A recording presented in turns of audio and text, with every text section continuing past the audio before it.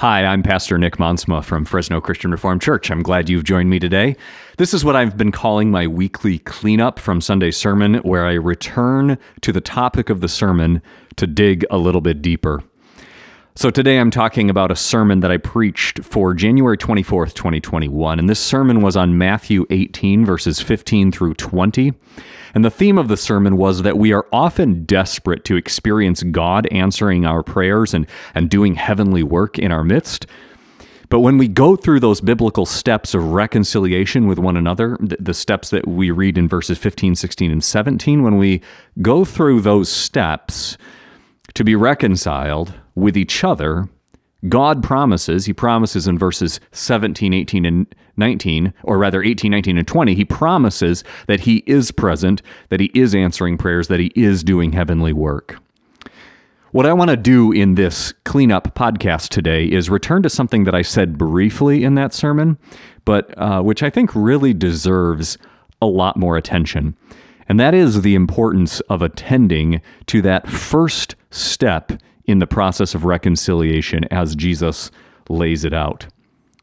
So you might remember those 4 steps. So the first step is when someone does something against you, when you have something against someone, go, Jesus says, and point out their fault just between the two of you. In other words, when you think someone has wronged you and you are upset with them, go to that person one-on-one. That's the first step, one-on-one. Then Jesus says if that doesn't work, if you can't be reconciled with them after speaking to them one-on-one, then bring along 1 or 2 others. And then if that doesn't work, then go to the church. And then if that doesn't work, then this becomes a public matter, for the world and so on if you can't be reconciled. As I said, I want to emphasize the importance of that first step. My experience with the churches that I've been involved with and that I've been a pastor of has been that when church discipline is brought up, when this text is brought up, people think of 2 things. First of all, they think on the theoretical level of the action that the elders might take in a church to excommunicate someone. It's, going up in front of church and reading some statement about how so-and-so committed a grave sin and won't repent, and so they're being removed from our fellowship or whatever. That's the theoretical thing that people think of, the elders doing that action. The other thing that people often think of when they hear the phrase church discipline or when this text is brought up is a very practical thing, a very real memory of this happening in their church and what violence and disruption it caused to the community and the pain, the ongoing hurt and trouble that it caused. And so I'm saying this from the perspective of my own denomination, the Christian Reformed Church in North America, where I think 75 years ago, it seems like this was a much stricter denomination where this process happened now and then in churches. My own experience has been that this, I've never seen this happen in a church, this last step of church discipline where a church excommunicates someone. I've only heard the stories. And while there are conservatives in the churches that I've served who believe that we need to do a better job of church discipline and are sad to see that the elders rarely take up these matters anymore, and actually to some extent, I'm in that category. I think that it's a problem that we kind of have neglected church discipline because of the pain that it caused in many of our churches in the past. On the other hand, there are longtime CRC members who often say, "Oh, let's not get into that. Oh, we don't want to bring up church discipline. No, let's not go anywhere near that."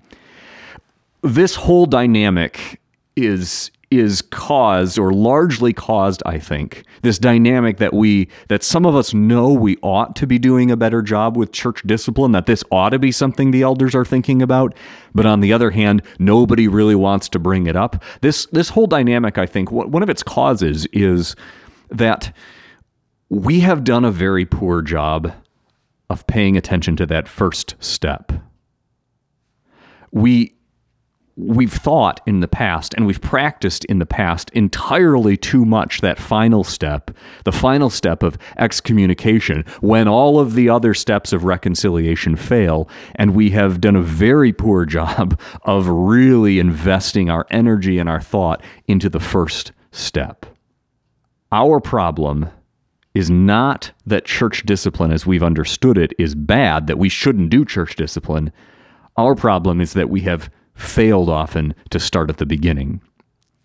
And I'm thinking there are three ways really for us to avoid doing this first step. Remember, that first step is when someone has wronged you, when you're convinced that someone has sinned against you, you go to that person one-on-one. You don't first bring it up with someone else. You don't first bring it to the elders or something. You go to that person one-on-one. And I think there are three ways in which we fail to do this. One of them is gossip, which I just mentioned.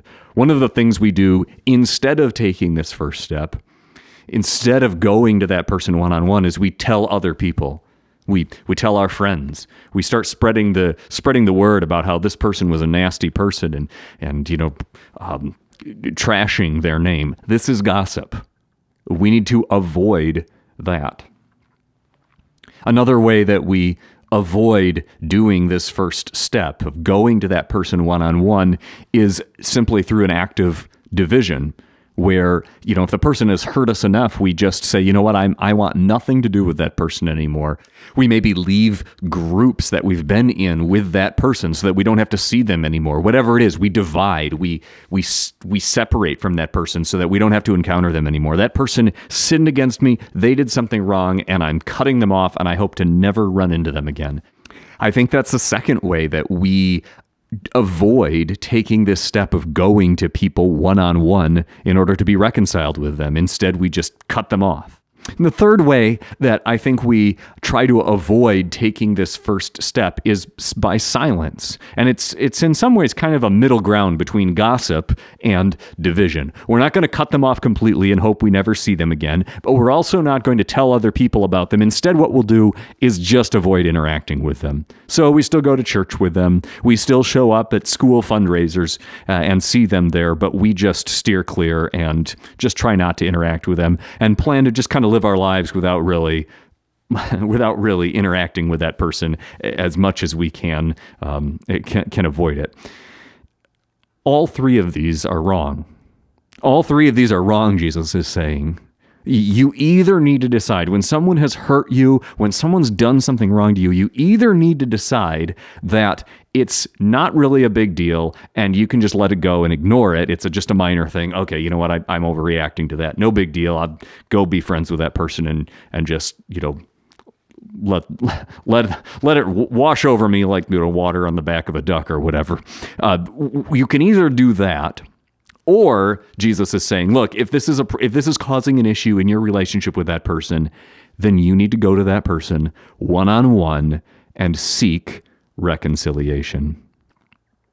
So I really want to encourage you to do that. This is something actually I've talked with the elders about, finding ways to make sure we invest energy in this as a church. How do we become the kind of community that is used to doing this reconciliation, used to patching relationships with one another, used to engaging in love one-on-one like this, so that if we ever in the future got to the point where reconciliation wasn't happening, we'd be well equipped to handle it.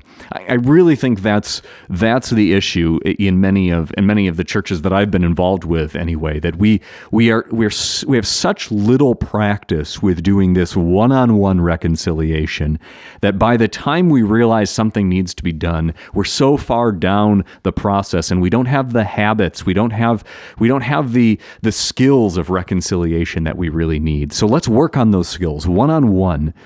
Don't gossip. Don't divide. Don't give somebody the silent treatment. Don't do those things when someone has hurt you. Instead, let's work on reconciliation. So that's the cleanup for this week, and you can find the links to the sermon I mentioned here, links to other sermons, and more information about our church at fresnocrc.org.